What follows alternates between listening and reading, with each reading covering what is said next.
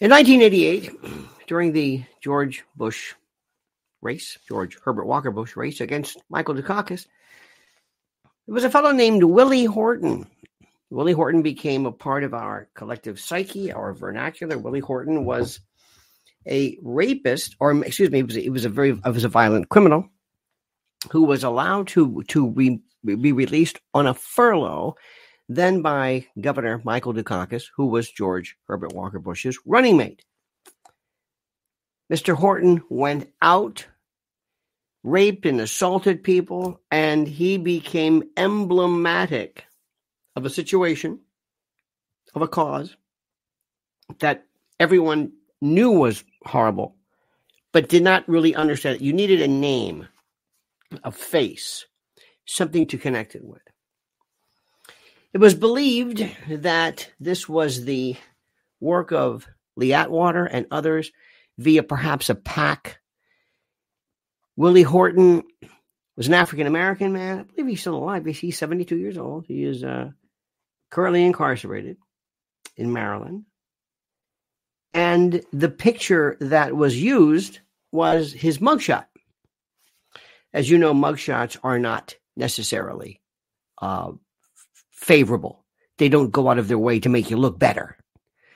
It was claimed that this was racist because he was is black, that this heightened racial animus, that this reminded folks of this perception that black people are criminals, that black crime is the problem, that black they were doing this then. When I mean the country, the media.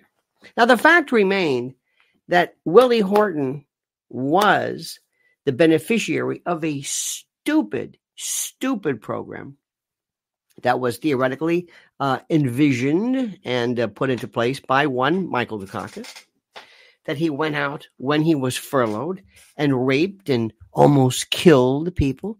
He was indeed a menace by virtue of his current incarceration, and his picture was scary. Scary, a most scary picture. Was it racist? It's in the eye of the beholder. As you know, what is done today in particular, whenever you say something that may or may not be true, whenever you say something that is proved to be problematic, that is proved to be, dare I say, inconvenient, you have to give it a word, you have to give it a phrase that stops all discussion. Dare I say, racist, anti-Semitic, homophobic, transphobic, Islamophobic, misogynistic, sexist, racist, I already said that, white supremacist, MAGA, that's the way we go. But Willie Horton became, at that moment, the personification of everything that was wrong with the system. Were there racial components? Tell me when there wasn't a racial component. What does that even mean? What does that mean? What does that mean? There's a racial component. I don't know what that means. It was it portended where we are today. The inability to look at what's going on. But to sit there and say, let me show you what is wrong with this system, and then you can tell me what's wrong with the example that I gave. Okay?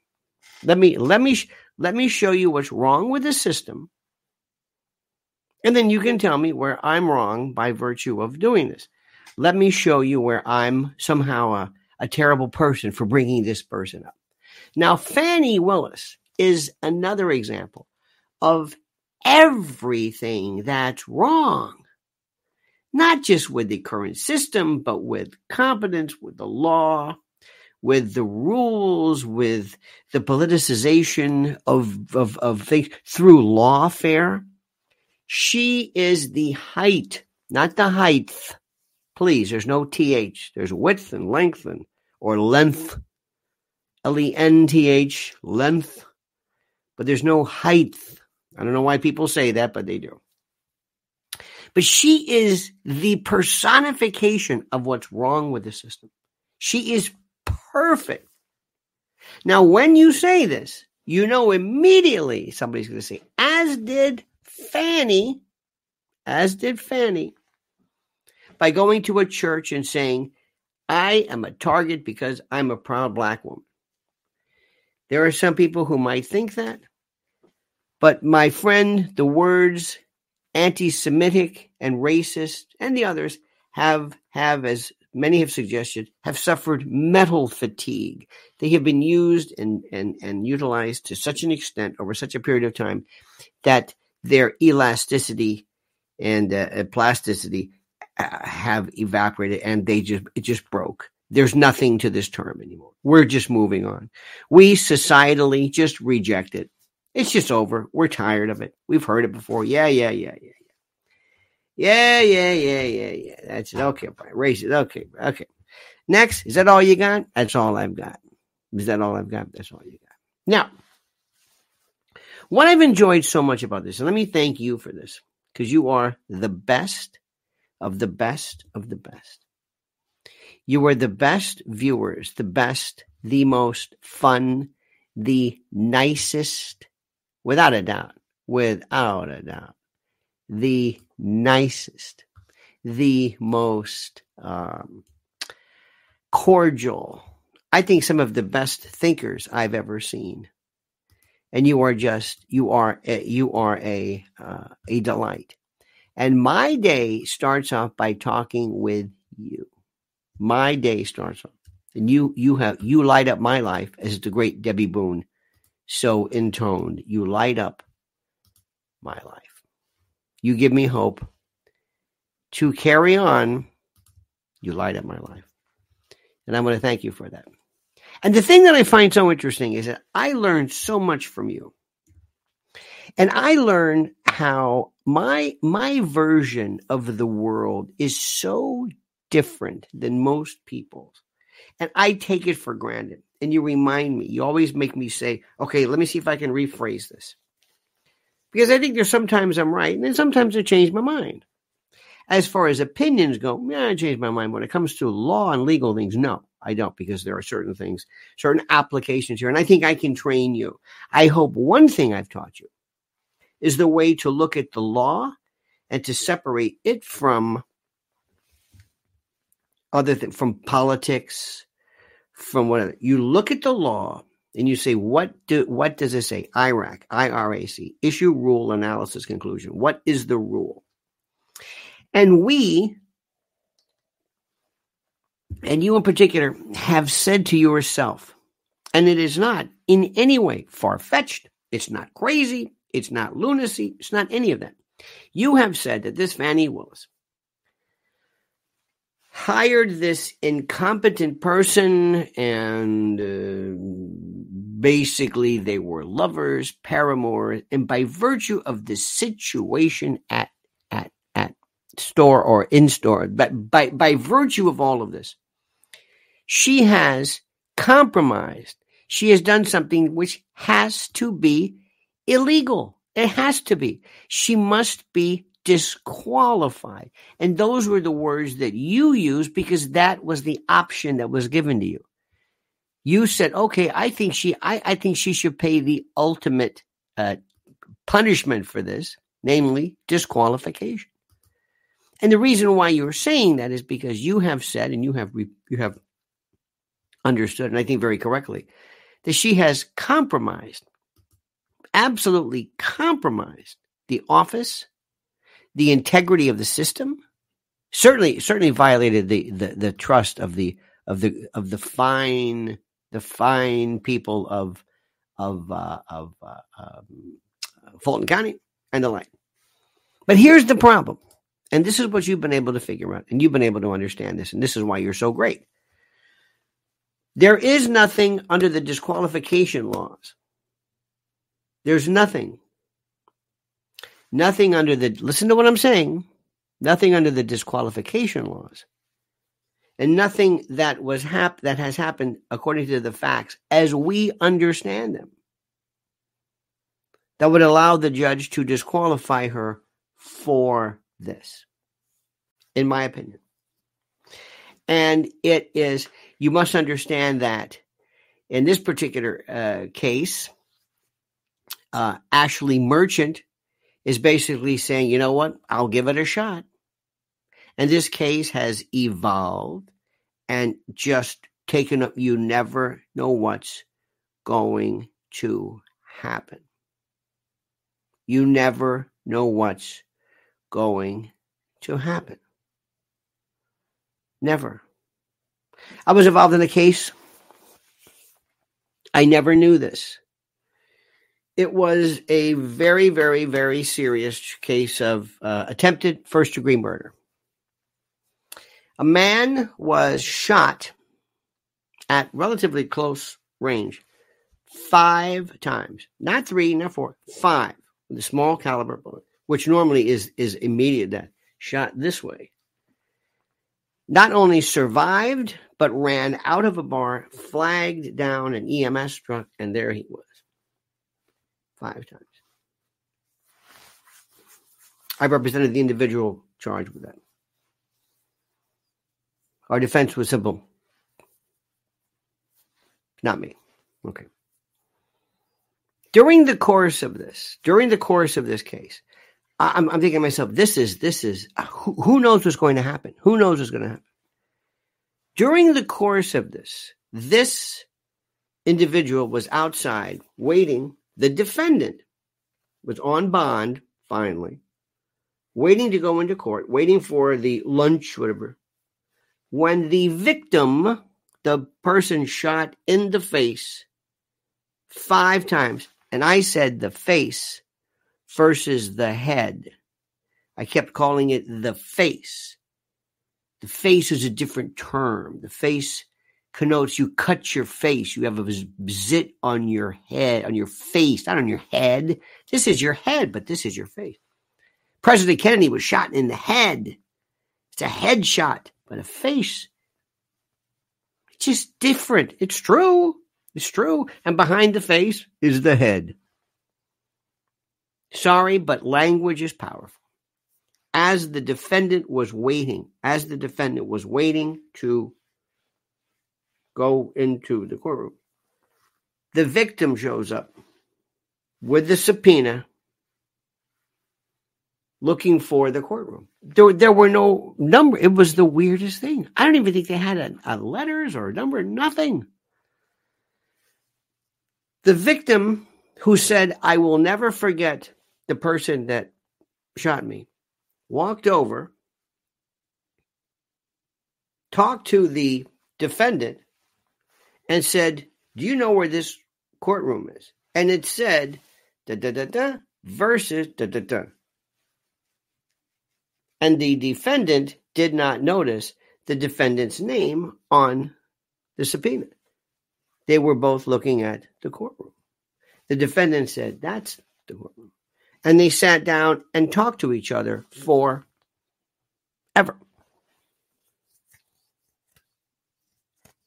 You can't script this. Later on, the defendant brought to my attention, I think I was talking to the, neither recognized the other.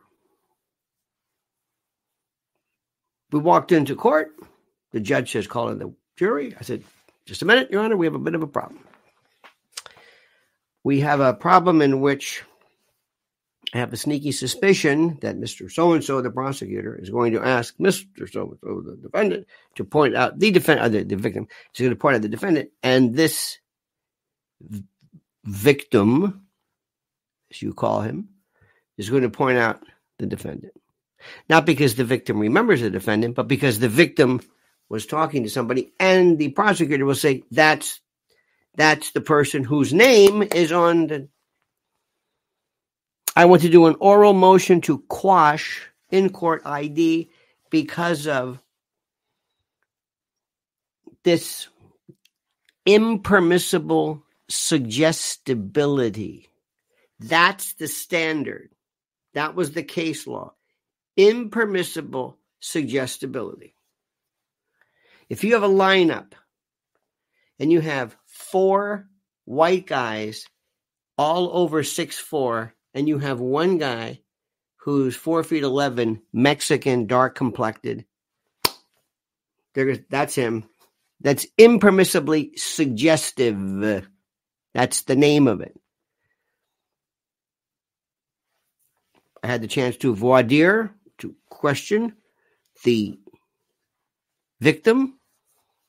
I said, Mr. So-and-so, do you remember me? Yes. Do you remember my taking your deposition? Yes. Do you remember when I asked you this question and you answered, and I'll show you right here, may I approach the witness? Always approach. Never get near the witness. Never. Without asking permission. Never get near the jury.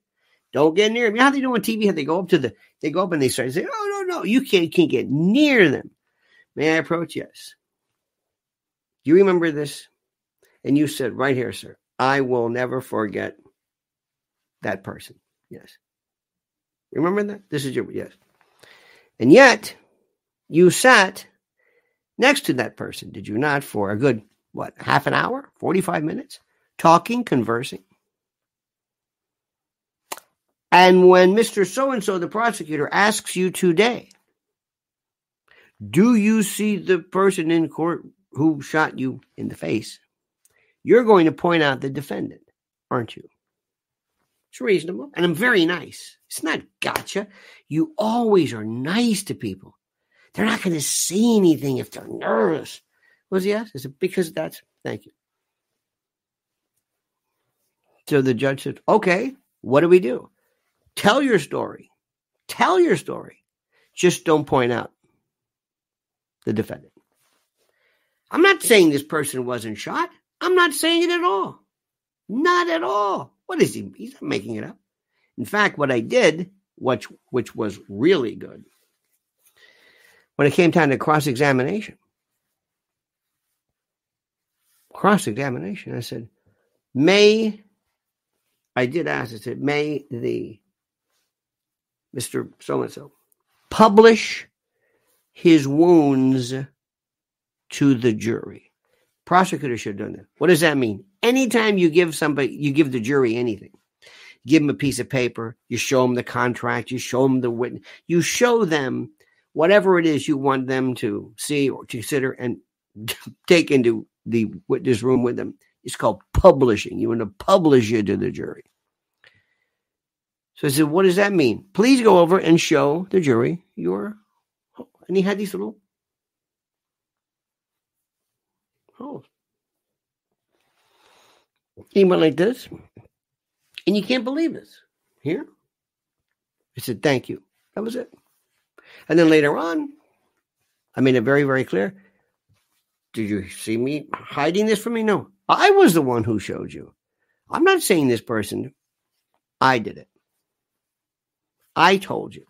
I wanted you to see this. And whoever shot, this is the one that got, whoever shot, there's some more of this, I'm not going to bring it, but very quickly. So whoever shot this man committed a crime. But if you find this person guilty, then 2 crimes will be committed. But this one you can prevent. It was, I'd say, maybe less than half an hour, not guilty. Because it was just. Now, why am I saying that? What's the purpose of this? Because once these things start, once you go into trial, whether it's a motion hearing, whether it's anything, you say, okay, you had it safe before, now anything can happen. The witness doesn't show up. Remember at one particular point, remember Mr. Bradley? He just didn't show up. Oh, was it the doctor? At the doctor? I have seen people taken into custody by the bailiffs in the court of it because the judge is furious. You got a subpoena. You're supposed to be here, and you went to a doctor. You didn't call anybody. You think you can just come and take him into custody, put him in the house, in the cell. We knew it was like 5 minutes. Seems like an hour. This is just incredible. Nothing happened. This was like the most but had this, nobody would have ever thought. The point I'm trying to tell you, perhaps circuitously, nobody ever thought this case would go this far. Nobody ever would have gone this far. Nobody thought it would ever dissolve a stupid motion to disqualify. Nobody knew that Fani Willis would get on the stand and start lying and talking about money and cash, and nobody. Who knew? And the one who really didn't know this more than anybody else was Ashley Merchant. Who knew this? Nobody ever even heard Wade. He was the worst. And Bradley, they didn't know this. This is the beautiful part. This is what happens. This is why you want to avoid trial. You never know what's going to happen. Somebody gets upset. Somebody doesn't show up. Somebody doesn't remember. Somebody has a second thought. Somebody rubs them the wrong way. Some people can't testify. Do you know how many times during court? Do you know how many times? I always made it a point to say, make sure that if we're going to go to trial, make sure, meet me. I want you to see where the courtroom is. You're going to come in here. And that's the courtroom. There's nobody there. That's where the judge is. That's where the jury is. You're going to come in this way. I'm going to be here. You're going to be there. Come here. Let's go up. You can walk up. Because why? Because there's nothing worse than when a victim or a witness walks into the courtroom like this. You look all, it's like, you look stupid. Do I sit down in the wrong chair? No. Plus, it makes it easier for them. You want them to say, many times, I can't believe it, how people will walk into a courtroom for the first time and say, they've never been in a courtroom, and they're going to be on the stand. You never talk to them. And if it's a kid, or if it's a young person or an old person, you definitely have to do this with their parents. They're obviously say, this is what it's going to look like. This is the trial part. Nobody, believe me when I tell you this, and this is the most important part. Nobody ever expected Fani Willis to come apart like this. Nobody. I mean, nobody. Now, and this is the most important part. This is what I want you to say. And listen to me carefully. The issue that we would have to say, that I would bring up, because I love to concede, would tell a judge, well, listen, you're right about that. And when you've got a case that doesn't work, you tell the judge so that the judge trusts you. If the judge thinks that you cannot be believed because everything you say proves no. Sometimes you can say, well, that's a good point. And the problem with this, what hurts my argument is this. And as you know, Judge McAfee, the case law is pretty clear here as far as disqualification. She has to have a stake in the case. And there seems to be nothing, no matter what people think. It may be improper. She might be subjected to problems with the Bar Association. She may have problems with professional responsibility. She may have problems with perjury. But as far as disqualification goes, no. Much has been made of the fact that Mr. Wade doesn't know anything. He doesn't know what he's doing. Listen, they hired this fellow, I forget his name, John, somebody, who is like an expert in this. So they've got, and Willis has done this before. Wade is not critical. Wade is unimportant. She hired Bradley to do these arraignments. I mean, they listen, there's nothing that they did that was illegal. There's nothing that they did. However, Judge, let me pose this question to you. And I defy anybody to answer this question. Putting disqualification aside for the reasons of the relationship, let me ask you this question. Let's say you have a witness who lies to you. You have, for example, a trial, one of the lawyers, not the witness, but a lawyer. And it could be, let's say, it's the prosecutor. But not just the prosecutor, not just the assistant district attorney, but the district attorney. Not the ADA, but the DA. Not the SAD, not the special assistant, but the DA. And the DA happens to come to your court and lies about everything. Lies about cash, lies about relationships, lies about when things happened, when things didn't. Lies to you, shows a contempt, a disputatious, contumacious rudeness, a complete and total disregard for anything involving a respect for this court. How are you going to be able to sit to look her in the face, to look the people of Fulton County in the face and say, I have not lost all faith in not the assistant. If the assistant district attorney, you can remove the assistant, you can call the parties, and it's done a lot. The judges will say, do me a favor, bring somebody else in but him. In fact, people know this district. Sometimes they know that certain judges, they cannot stand certain people, and they are not a part of it. Fine. Okay? Terrific. Great. Okay. Now, that's the angle. She's lied. She has shown a level of contempt. And not only has she, but to an extent, Wade did, but he can be removed. But you can't remove the DA.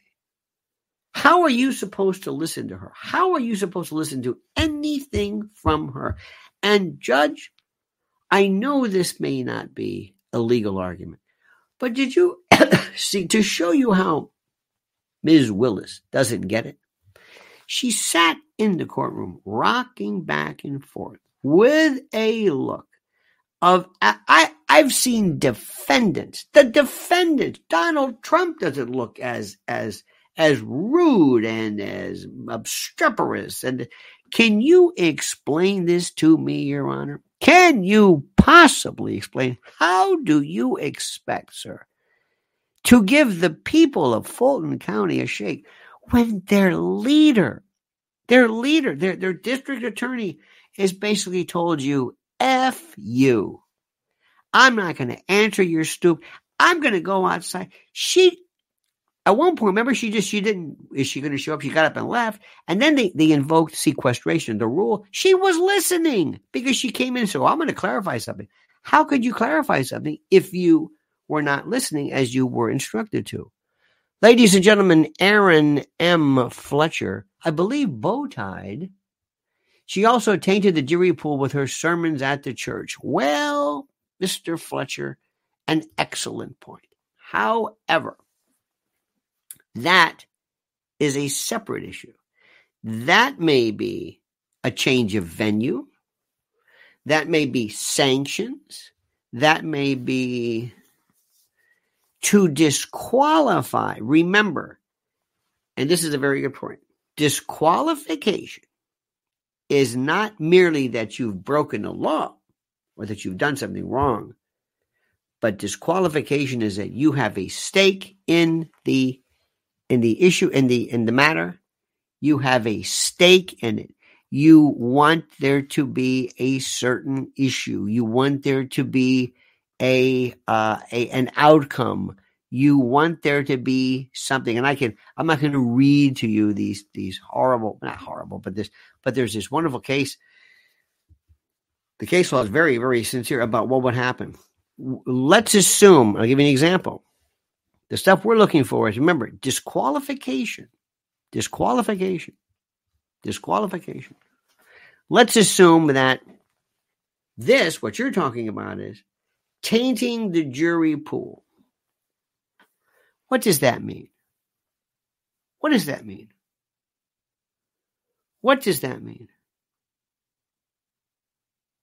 Think about this. If I stood up at a church, Mr. Fletcher, and I mean that.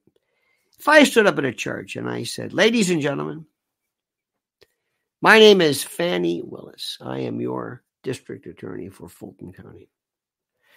And I am standing right now in the hallowed halls of this tabernacle,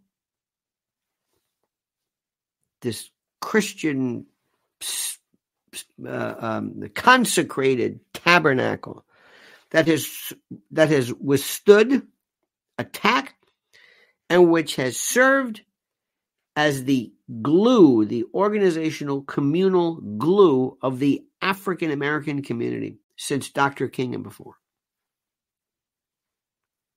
She's there. Tell me when I start to taint the pool. Stop right there. I'm the DA. They knew who I am. Anything wrong with me doing that? Anything? I'm tainting it. Am I tainting? I love this. Am I tainting the pool? Am I? All I've said is I'm a public servant. I'm speaking to my constituency. Am I tainting the pool? Oh, that's that Fani Willis. Oh, I like her. She's great. Am I tainting it? Yeah. Sure. You don't see Ashley Merchant up here, do you? No. What pool is she going to taint? I have no idea. Then I say, my goal is to protect the Constitution of the United States. And what do we have here at the back of my Constitution? I voted stickers. The franchise. And it is incumbent upon me and the great people of Fulton County to ensure that all aspects of the vote, the voting process, polling, the franchise, that all are maintained, and that you have a belief in the integrity of the system. For far too long, African Americans fought against the rigors of racism. And how were we attempted to be kept down and subjugated? By affecting the vote and the franchise. They wanted poll taxes. They wanted literacy tests. They tried everything you can imagine because they realized that with the vote comes change. Change that they cannot affect. And under Almighty God. Now, I'm going on. I never mentioned Trump. I never mentioned the motion. I never mentioned anything. But let's say I did the same thing she did, but I never mentioned I'm black, you're black, they're white. Never. It's even more powerful. It's even more effective. Is that tainting the pool? You damn right. Because everybody from that room, everybody from Fulton County, I think is going to be hearing about this. This case, every time she walks into a room, people say, she is more known around the world than Alvin Bragg, than Tish James, than Jack Smith, than I guarantee you. This case was it. Does that? Are you going to disqualify me because I went and I spoke to people? Well, you tainted the jury pool. So? What am I supposed to do? I'm their elected official. They want to know what I'm doing. You ever seen a guy named Grady Judd? Grady Judd is the sheriff of Polk County, Florida. Lakeland is a county seat. Polk, I believe might be, anyway, I've been there a couple times. Polk County. Grady Judd. You ever seen him? He's the best. And he stands up there and he says, now this genius came in here and he decided that he was going to rob the bank. But what this genius met, he met with this genius and this genius. And these geniuses were all arrested. And when I found out that this man took that little girl, now he's going and he's telling everybody. He's convicting this guy here, and this man abducted this little girl and did unconscionable things to her in the back seat of it. Oh my God, kill him! You're tainting the jury pool. He hasn't even pled guilty yet. Or not guilty, nothing. No. Grady was saying, no, I'm just telling people what I'm doing. I'm their sheriff. This is what happened. Do you have to go into it that much? Well, what's wrong? You see what I'm saying? Mr. Fletcher, do you see what I'm saying? I don't know. Pools. Now, there is a particular rule. The prosecutor, oh my God, the prosecutor is held to a higher standard than anybody else. The prosecutor, you must understand something. He is not merely an advocate. He is something a little different. You understand this? This is it. Under Georgia law, under Williams, there are two general recognized grounds for disqualification of a prosecuting attorney. The first such ground is based on a conflict of interest, and the second ground has been described as forensic misconduct. Well, there's no allegation of that there where you're actually, faking the evidence. But a conflict of interest may arise when the prosecutor has, quote, and here is the language, acquired a personal interest or stake in the defendant's conviction. Further, quote, a conflict of interest requires more than a theoretical or speculative conflict. An actual conflict of interest must be involved. And it goes on, and there's different types, and there's different ways, and there's different, the relationships don't really matter. But here is my question, and this is the thing which is the most important. And everybody, and I'm sorry, and I don't want to say this, I don't want to bring up other people, but I'm going to tell you, I've seen some other people who've been talking about this stuff. There was a nice fellow on Fox News going, oh, it's over. I'm thinking, it's not over. You're confusing this. There is nothing that is over. There is nothing that is over. You're not Donald Trump cannot claim victory. They haven't dismissed the case. They want to dismiss the indictment for racketeering based upon what? No. Doesn't work like that. You just move the case. And what happens is, if the judge says, the judge cannot, here's the thing, I'm sorry, the judge has got to say, I'm going to disqualify you, not for your relationship with Mr. Wade, not for the law, but for the fact that I don't trust you. You have not only, forget tainted the jury pool, you've tainted the court. How many times can a judge be lied to, can be so disrespected where he says, listen, this isn't going to work. I'm either going to recuse myself or put you out of the system, whatever, but you cannot do this. This is the thing I'm trying to tell you. You don't see these issues. Sparky says, how about George Galloway's great victory? He's an MP again. Did you see him obliterate your boy from Sky News? I certainly did. And Mr. Galloway is an absolute ardent proponent and a brave voice regarding a group of people who are absolutely involved and just disgusted by what's going on in Israel. Oh, this is a big deal. Did you see also Mr. Sparky changing the subject just a little bit? Well, not a little bit, a lot. In Michigan, the non-committals, the unaffiliated, they beat.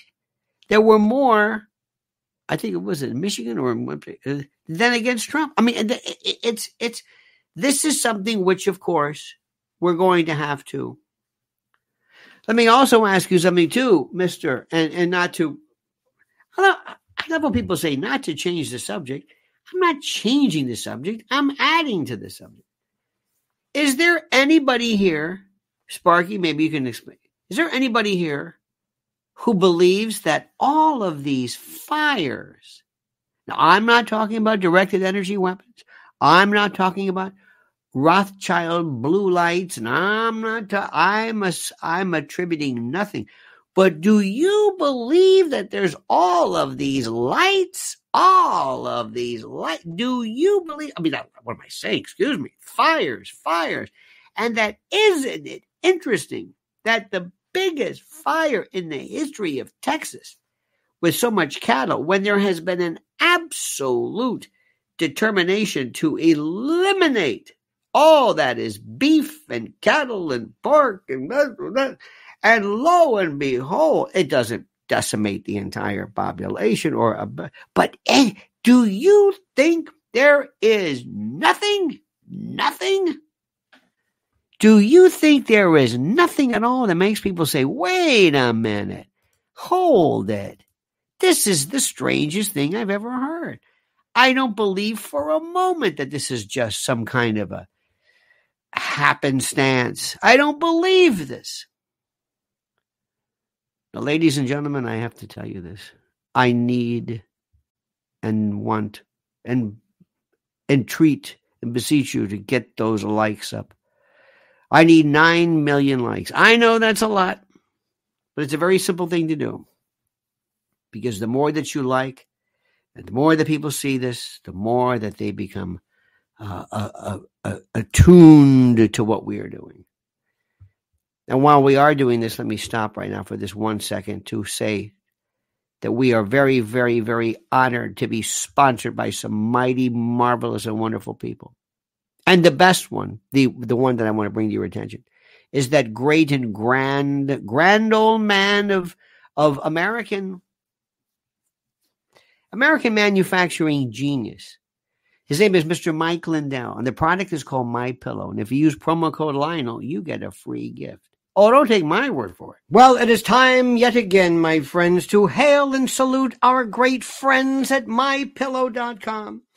And if you use promo code Lionel, you'll get a free gift. No purchase necessary. And yes, I know, a free gift. It's a tautology, so sue me. But first, please listen. What are we talking about here? Down comforters, flannel sheets, Giza Dream bed sheets, MyPillow 2.0 sheets, slippers, percales, towels, quilts, bedspreads, mattresses, mattress covers, mattress toppers, linens, kitchen towels, bathrobes, name it. Literally name it. Items to help you luxuriate and relax. And they're monster sellers. Slippers. My slippers. That's right. Slip-ons, moccasins. Think about it. What do they do at MyPillow? They make things real soft and plush and comfy. How perfect. Now here's the link. MyPillow.com, promo code Lionel, or MyPillow.com /Solidus or Virgil /Lionel, or call 800-645-4965. And watch how fast Mike answers the phone. MyPillow.com, promo code Lionel, simply and absolutely the best. Indeed, my friend. By the way, let me tell you something. Pam Cornelius said a special prosecutor should be assigned to probe Fani. Oh, absolutely. That will be done, not a prosecutor perhaps, but maybe somebody from the Bar Association or the Grievance Committee. Sparky says, you reference that this is the most important trial in Fulton County history, but I want to remind people the Leo Frank trial was in Fulton County. Ah, yes. The Leo Frank case, one of the most notorious and publicized cases in the legal annals and the records in the history of Georgia. A Jewish man in Atlanta was placed on trial and convicted of raping and murdering a 13-year-old girl who worked for the National Pencil Company, which he managed, before the lynching of Frank 2 years later. The case became known throughout the nation. The degree of anti-Semitism involved in Frank's conviction and subsequent lynching was enough of a factor to have inspired Jews and others throughout the country to protest the conviction of an innocent man. And do not believe for a moment, do not, ladies and gentlemen, do not think that because some people today may indeed be using the term anti-Semitic too much or too often or too incorrectly, that does not mean that it does not exist. The Dreyfus affair and others will indicate that. You see, that's the thing which is important. And this is something which is important too, my dear friends. I want you to think about this. When you say that there is anti-Semitism, when you say that there is racism, I attribute it to somebody saying somebody has a fever. You could be 98.7, technically febrile. You have a fever, right?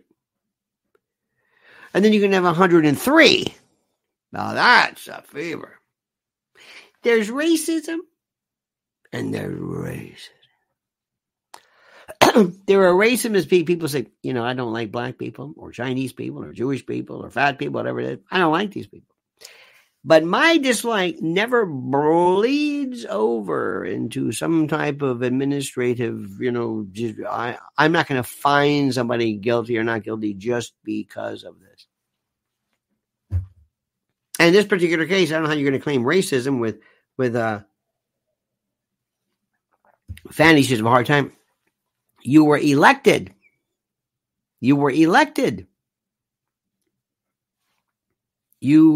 Your base is strongly Democratic. I would imagine. I don't know what the African American demographic is, but you can't see. This is what happens when you keep saying something is racist, something is racist, something is racist, something is racist. Recently, there's a lot of these shows. Let me ask you a question. There are a lot of these. If ever you've had jury duty recently, anybody have jury duty? They have these wonderful things about bias. Bias. And let me ask you a question. Does anybody here have a bias so strong where you could say, don't put me on the jury? What? Because if there's a black person in this jury, I'm going to vote against him. I'm telling you right now. What if there's two black people? I don't know. I don't know what I'm going to do, but I'm biased. And anybody here?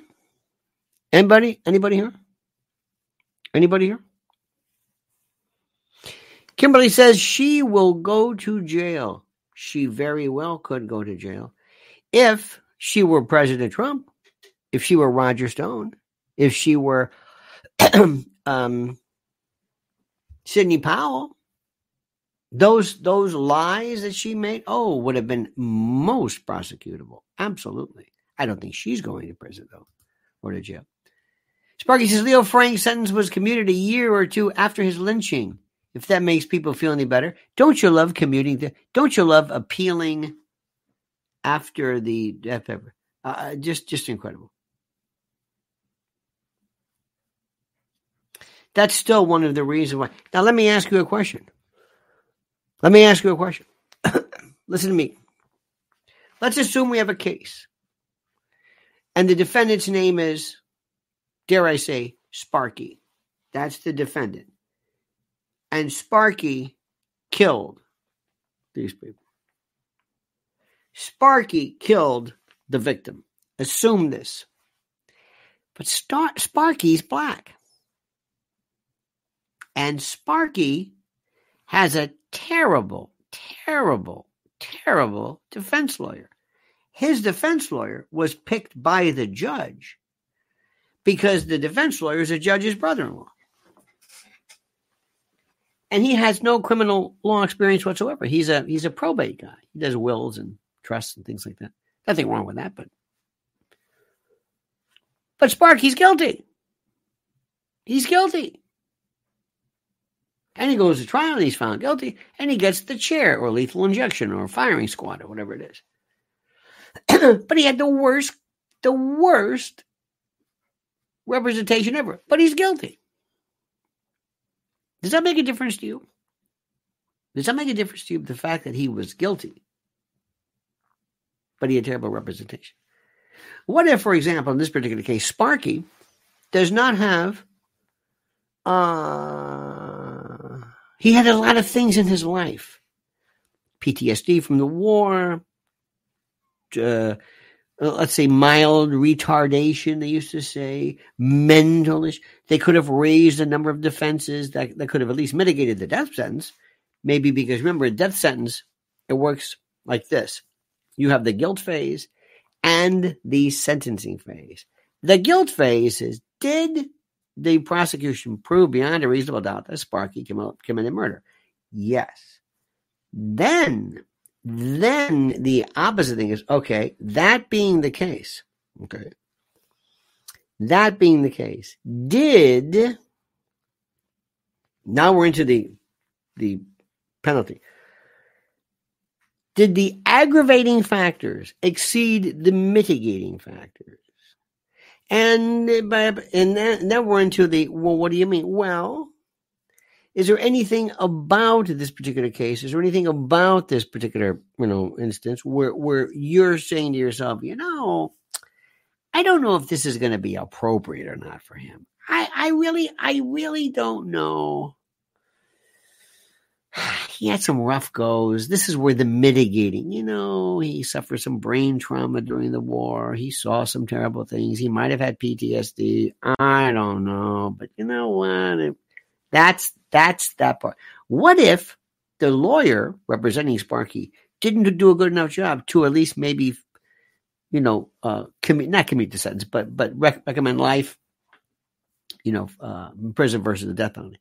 I don't know. See, to some people, it's guilt or non-guilt. They don't care anything about the sentence.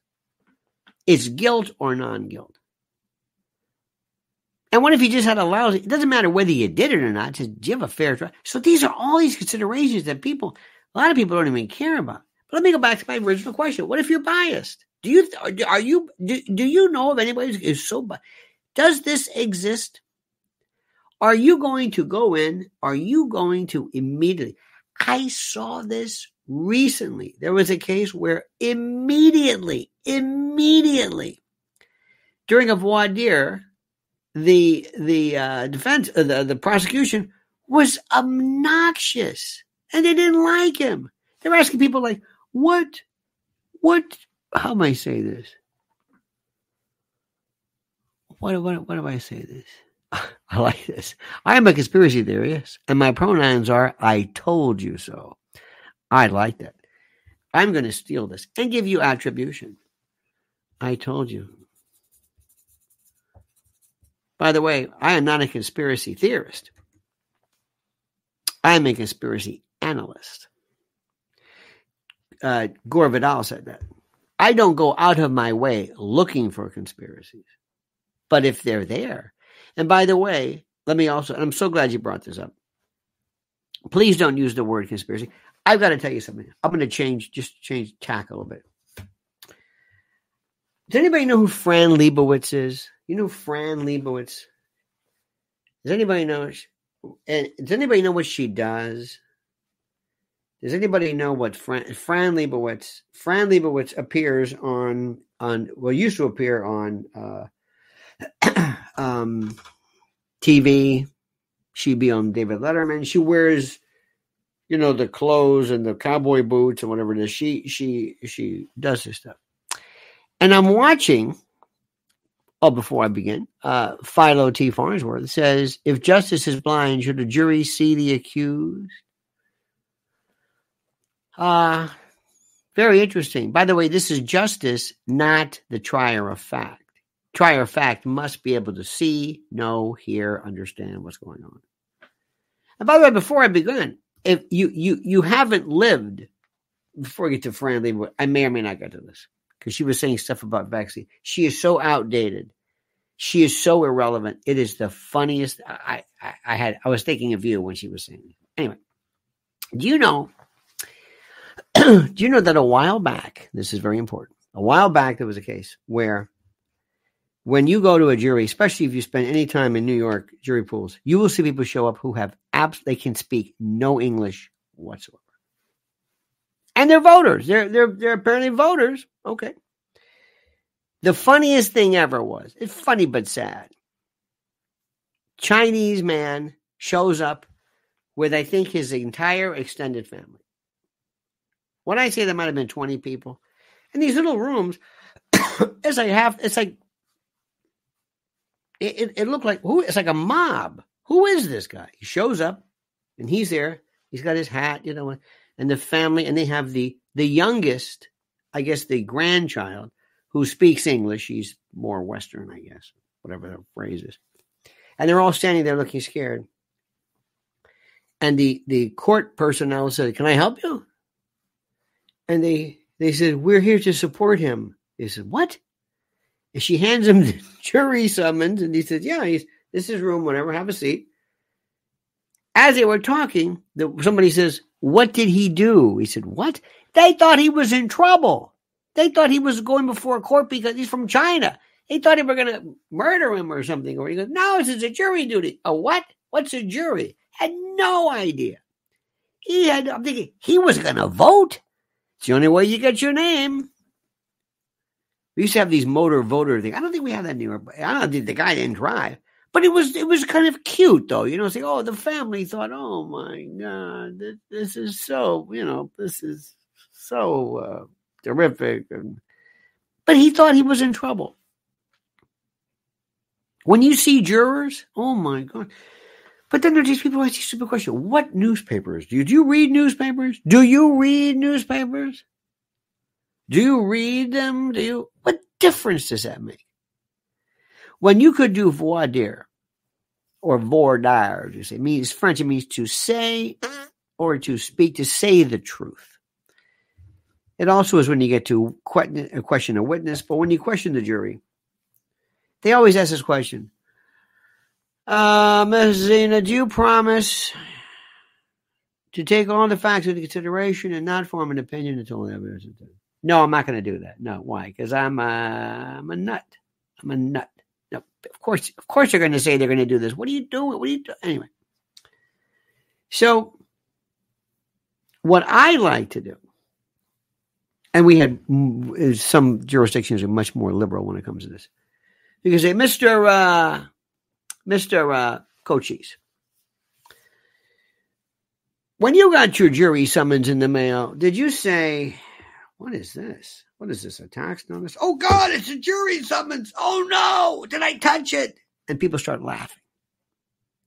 Did you say to yourself, I got to call somebody. How do I get out of this? I got to know somebody. Oh, I know what I'm going to do. I always heard this. I'll go and I'll just say, hang him, stram it. It's a civil trial. Whatever, hang him. And everybody's laughing. You do realize that you go back into the jury pool. You do realize that, right? You don't go home. You go back into the jury room. They're not going to send you home. I'm going to excuse you. But not for jury. You got to always ask that. Can I leave? No, you can't leave. You're going to be here for 2 days, 3 days, whatever it is. You're just not here for this one. But you know what? You might see there's some religion. You might go back. We're not going to let people just walk out and all of a sudden have this thing. I one time walked into the jury room. It was awful. They had games there's no newspapers, no nothing. They had games with pieces missing.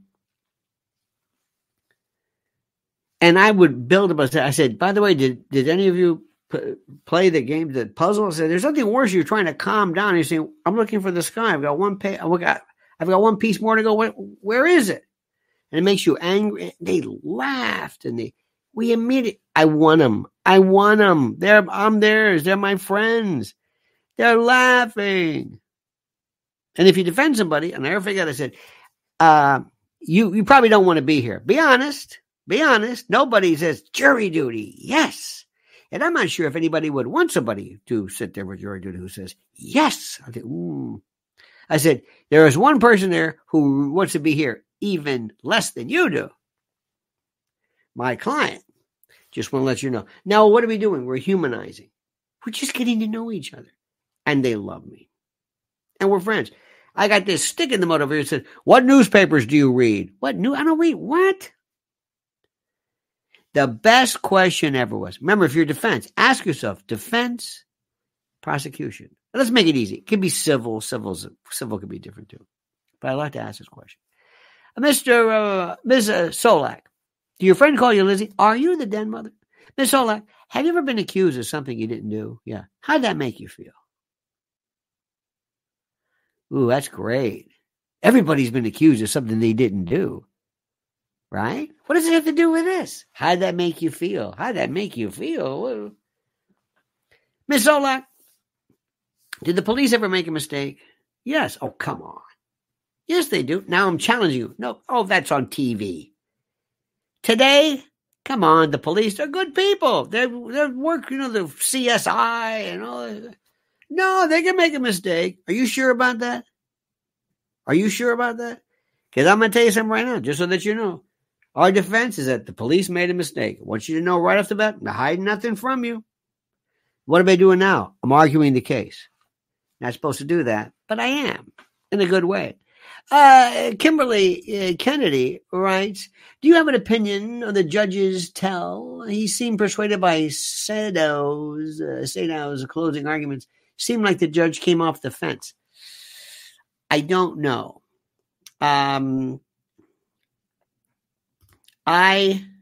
It's a very good question. And by the way, never, ever, ever, ever, ever listen to the judge seeming like he's agreeing. That's the worst.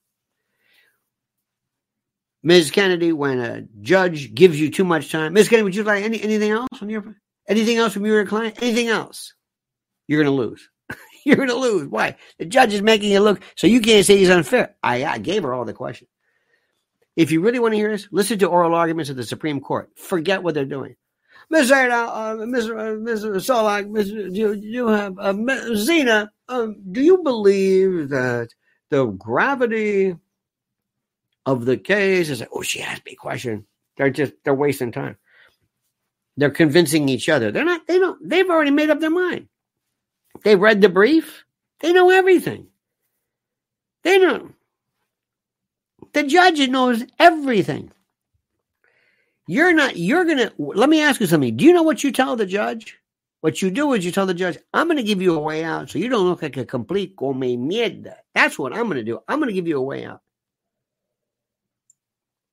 Here is the case. Georgia versus Solak. 235 Georgia 115, 1988 Supreme Court case. Here it is, Judge. This is how you say. Don't look at me. The Solak case said this. Give the judge something to hang his hat on, especially in a case involving something as serious as this. That's what you do. That's the evidence. That's how you help him out. If he's asking you too many questions, I say, that's very interesting. He knows this. There's nothing that this guy is saying. There was a fellow who had, I did not catch his name. He was very good. He was pointing things that were wrong. But I'm thinking to myself, I would have said, what does this have to do with disqualification? What does this have to do? And it wasn't okay, wasn't this okay? You're confusing sanctions against the prosecutor with disqualifications. What exactly did she do? Here's some good stuff too, which is important. And by the way, I so appreciate the fact that you are interested in the law. Let me see. There is a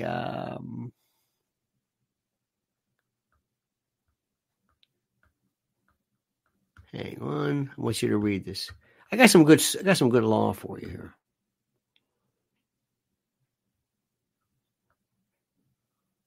Oh, by the way, financial compensation doesn't mean anything because they're all being. Anna Cross, she's being compensated special. The lawyer who is, I forget, the one who has the racketeering experience. He's very, very good. I want to show you something. This was very good. This one little piece. So the arguments come down to this. The romantic connection between Fani and Nathan. You got that? That's number one. Number two is the compensation that he received, which is, that's the worst. They're paying everybody. Doesn't mean anything. And the third is travel with Willis and Wade. They took together. That's the weakest. These are the weak for disqualification. This is the most important thing. Here we go, for example. This is some cases. This is a conflict of interest would arise if it, for example, here's some classic cases. Okay, classic. This is from Frazier. A conflict of interest would arise if a defense attorney were to switch sides and prosecute his former client. That's a good one. Prosecutor may be disqualified if he is a fact witness in the case against the defendant. That's a good one. I called the defendant, Fani Willis. What? She's our witness. Wait a minute. She's the prosecutor. Well, yeah, but she knows something about it. Wait a minute. Third is that the conflict of interest may arise due to a prosecutor's relationship with a victim. Let's say this was the prosecutor is prosecuting a man who killed her daughter. No. No. You talk about having a stake in the outcome. And then a conflict of interest leading to disqualification exists when a special prosecutor is compensated by a contingency fee that is paid only if a conviction is secured, because the arrangement creates, quote, at least the right to obtain compensation for a sentence. That's the best. Contingency fees. Okay, we're going to let you do this, but you have to make sure that you win. If you don't win, you don't get paid. Wait a minute. Now that's going to be tough because this guy is going to start bending some rules. T says, question line, if the prosecutors, Fani Willis and Nathan Wade, are willing to lie, cover up an affair, should they serve as prosecutors in these cases? Well, yes. And the reason why is simply that has nothing to do with having a stake in the case. Nothing. Let's assume, for the sake of argument, that it just shows that we find out that Fani Willis she has tax problems. She didn't pay income tax. Let's assume that she currently is involved in an affair. Let's assume that she gets very jealous of Joycelyn and currently threatens Nathan's wife, Joycelyn Wade. And she's arrested. Now, that may be tough because, now, that has nothing to do with Trump and the defendants, but arguably, I could say, that has nothing to do with it. That doesn't disqualify her. You don't have to be a great person to be a prosecutor. You don't have to be cleaner than a house. You could be going through some problems as it is. Disqualification, 2 cases. Conflict of interest and forensic abuse. You've thrown the case. Conflict of interest. Conflict of interest. What's the conflict? They lied together. How does that show a conflict? Just shows they're liars. What I'm saying is that the judge could say, I don't think you should frankly be in my courtroom. Why? Because I don't like you. And I can't promise the great people of Fulton County that I'm going to be fair because you keep lying. It's not that you're a conflict. I just think you're a liar. And I can rule as a matter of law that everything you have not only tainted the jury, you've tainted the evidence. You are conniving. Your attitude, you're disputatious, contumacious, rude, brazen, disrespectful, contemptuous. You sit, just your attitude every time I see you. No, this has nothing to do with your conflict. That's the way to go. I don't believe you. Now, that's going to be a different one. But I think that would be, and I want to make sure that see, the thing is, does he want to recuse himself? Get away from that piece of dog as far as you can run. And the thing, too, is he's a Republican for the most part, right? Because Kemp appointed him. If he grants it, he is solid with Republicans. Solid. What's his hesitancy? And I would have said, excuse me, we're going to have these arguments, but I want you only to talk about conflict of interest. Don't tell me about the fact that they lied and they did this. And the cash. What does it have to do with anything? The judge could have said right off the bat, excuse me, what does this have to do? Let's assume they're having affairs. Ms. Merchant, you and your husband are on this case. Does that pose a conflict? You're both on the same side. You're married. What does being married or having a relationship with your co-counsel have to do? How does that in any way affect this? Well, you lied about it. Okay, so what? Remember during the OJ case, it was shown that Christopher Darden and Marcia Clark they got it on a couple. Listen, they're working late nights. You know how it is. You don't see anybody for a long time. You're working on the case. It just happens. That's a different story. So that's what I want you to understand. Remember this. I want you to leave today remembering this. Just because she lied, that's not the issue. Conflict of interest. Conflict of interest. If that doesn't work and you want to get her disqualified, come up with something else. It doesn't. I'm telling you, it's not. Conflict of interest is, and they're not going to dismiss the indictment. That's ridiculous. It's ridiculous. But what this does is this absolutely stops the momentum. It helps Trump innumerably, immeasurably. And let me tell you something. Ashley Merchant is the god or goddess of Georgia criminal law. She did it. This thing just stopped and it shows it. Remember, during the course of this, remember what she said. Remember when Fani said, this cell hawk thing, that doesn't mean anything. Doesn't mean anything. You've been prosecuting how many people in this? Yeah, but when it affects me, it doesn't mean anything. The stories were ridiculous. Remember how she said, well, I had to go to Hateville. I had to move out of my home. Why? Because of all of the threats. And her father stays there? These lies were so stupid. They were so, I don't know. I only went there. You're in the 22,000 texts by me. And still remember what I'm saying. Bradley is the biggest oaf. What are you doing? What in the name of God? Now remember one thing too. The bottom line is simply this.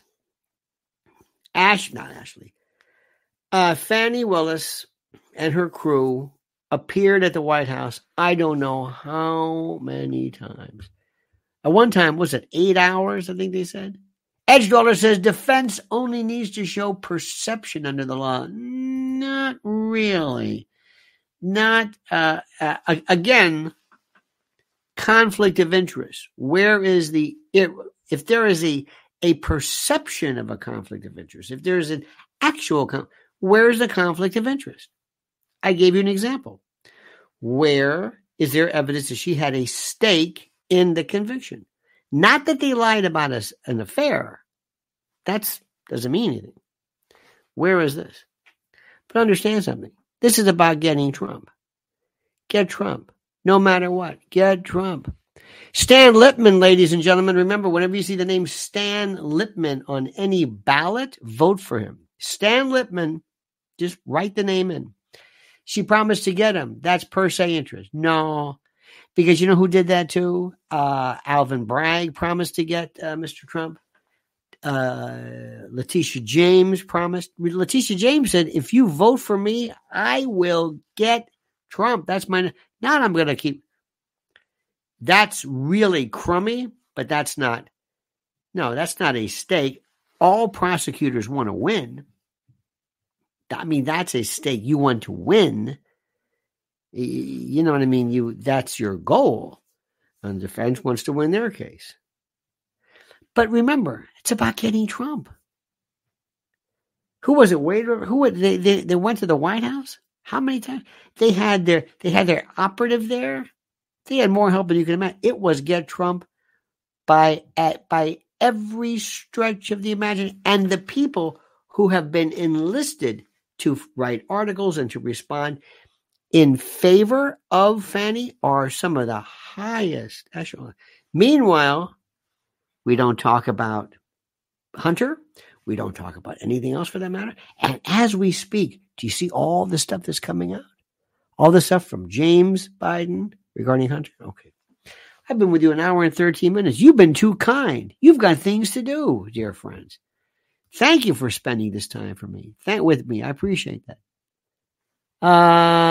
T says, by the way, for your answer about lying prosecutors, unrelated. So why are police allowed to lie to suspects? Oh, all the time. All the time. They can lie about co-defendants that may or may not have ratted them out. You understand this? They can. Oh, it seems rather unfair, but the police are under no. They can lie to you about other people who are flipping. That's why you have the right to remain silent. Stan Lippman says, no, it's prejudice. Read the statutes. No. Again, I give you a very long dissertation. And I told you, I said specifically let me see this. Georgia courts have resoundingly rejected romantic relationships between attorneys as a basis for prosecutorial disqualification. Blumenfeld against Borenstein, Jones against Jones. There is no per se rule of disqualification based on marital status. Absent showing that special circumstances exist which prevent the adequate representation of the client, disqualification based solely on marital status or whatever doesn't matter. The Georgia Supreme Court said even married attorneys on opposing sides do not suffer from a conflict of interest per se.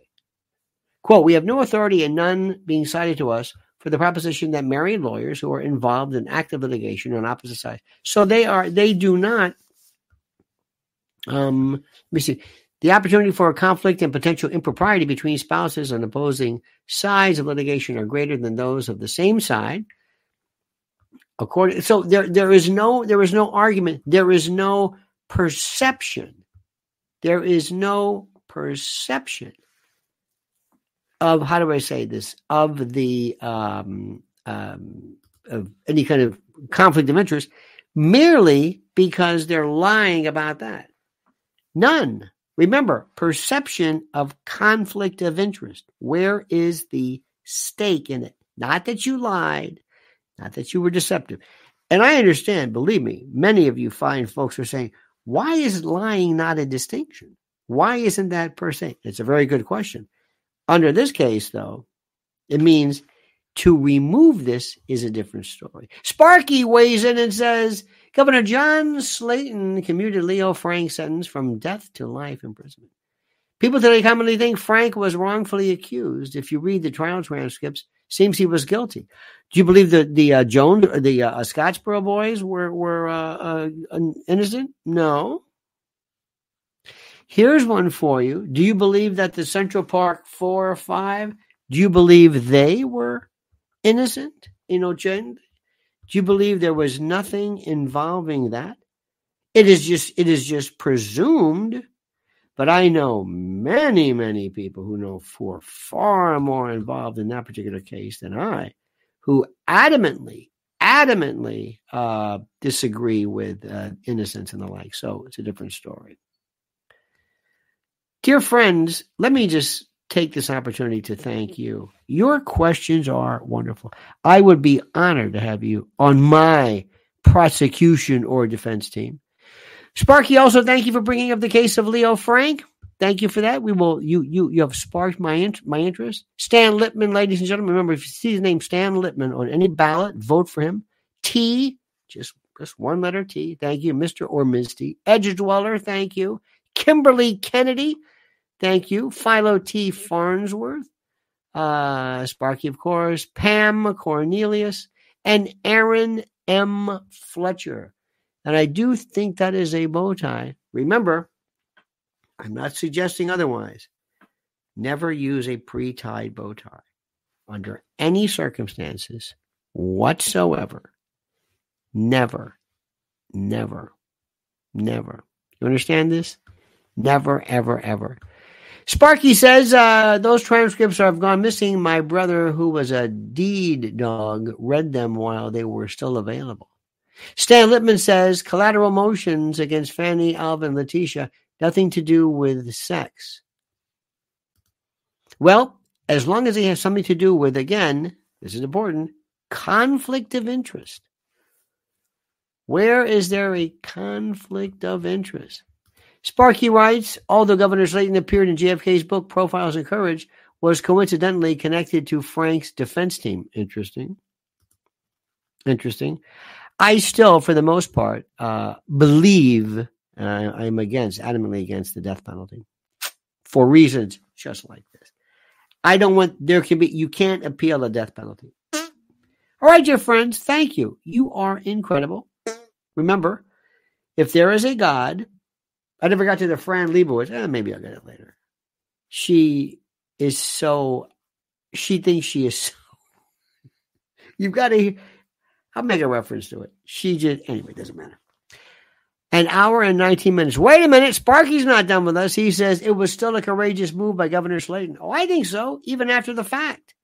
Absolutely. Might have been moot. Or as one lawyer called it, mute. He's like, no, it's moot. All right, dear friends, have a great and a glorious day. Thank you. Thank you. Thank you. Thank you. Thank you. You are just terrific. Did we have fun today? Did we have fun today? That's all I want. I want you to say, that was good. I feel good about that. I learned some stuff, met some great people. We talked, we chatted. It was interesting. An hour and 19 minutes on a rather arcane subject. Don't tell me that long form platform or long form stuff doesn't work. In any event, tonight, my friends, see you. 7 p.m. Don't ever change your mind that sincerely. And until then, remember, the monkey's dead. The show's over. Sue you.